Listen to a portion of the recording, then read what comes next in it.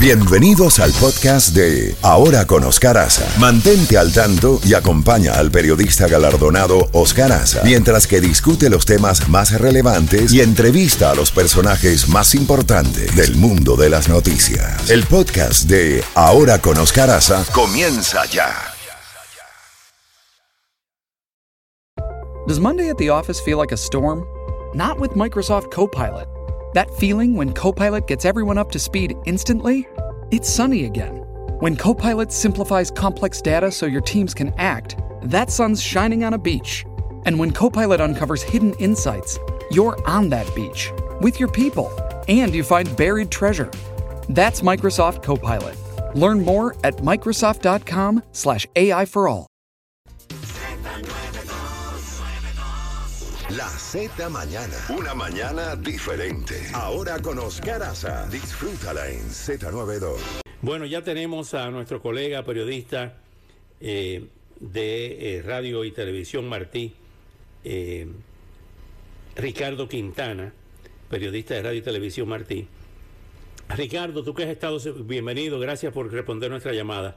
Tú que has estado dándole seguimiento durante tantos años a este tema de Cuba, tu tierra de origen, pues ha seguido también muy de cerca esta participación y el discurso de Miguel Díaz-Canel en el encuentro de Palenque en México, en la cumbre sobre migración. ¿Qué nos tienes que decir de cómo se ha llevado a cabo esto y qué significación tiene, si lo tiene, esta cumbre? Buenos días y bienvenido como siempre.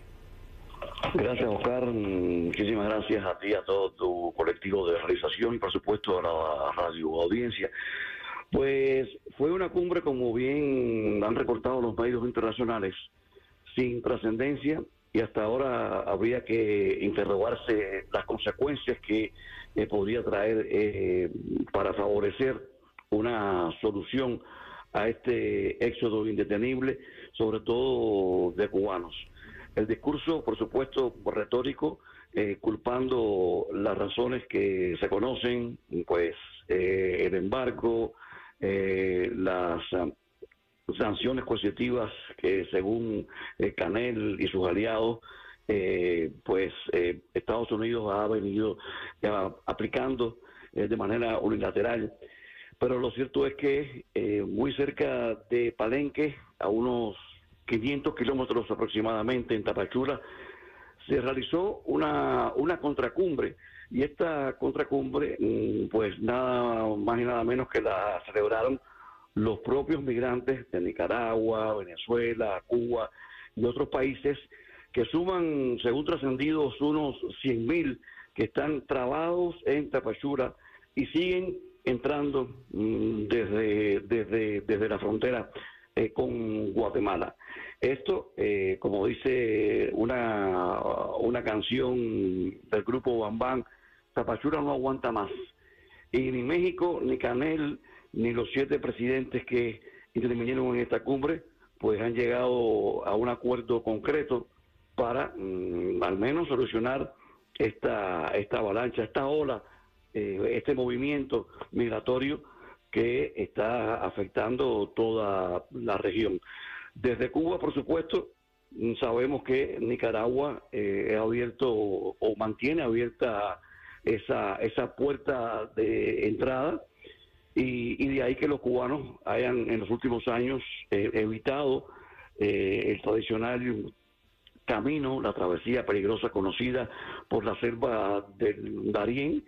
Ya son muy pocos los cubanos que hacen ese recorrido por Sudamérica, y Nicaragua pues no hace nada, simplemente se van, como dijo algún dirigente, alto dirigente del régimen cubano, se van a ver los volcanes, pero no regresan.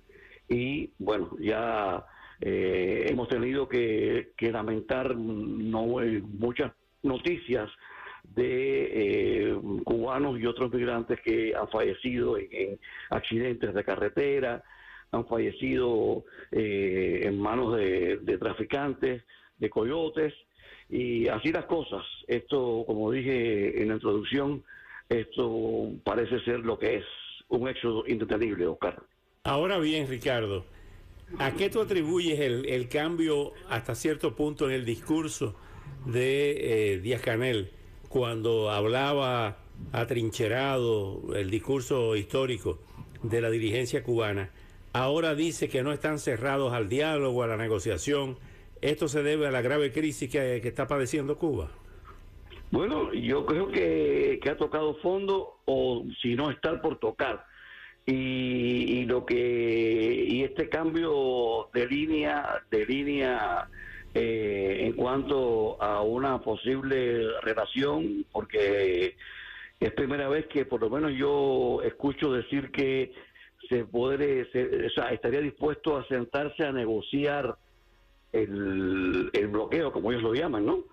Yo siempre he escuchado la exigencia de levantar el bloqueo. El bloqueo es una medida que no se justifica, pero ahora, esta última vez, primera vez que yo escucho que estaría dispuesto a sentarse a negociar el bloqueo, el embargo, ¿no? Habría que ver eso, qué lectura realmente trae. Pero sí, el país está en crisis, ya no da más. Petróleo, las noticias que vienen de Cuba todas son realmente casi que espeluznantes. La alimentación, problemas con la harina, con el pan, los apagones, en fin.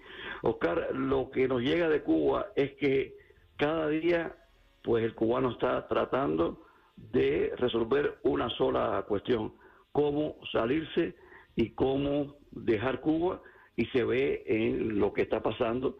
Más de 200.000 cubanos han llegado a las fronteras de Estados Unidos en este año fiscal que acaba prácticamente de concluir, y no aguanta más. Cuba no aguanta más, y la solución no se avisora, no se ve qué podría pasar, mucho menos pensar en una apertura democrática, en una apertura de libre mercado franca, que quizás podría ser la solución según los entendidos, al menos la mejoría del bienestar del cubano de a pie que no desea dejar su patria, ¿no?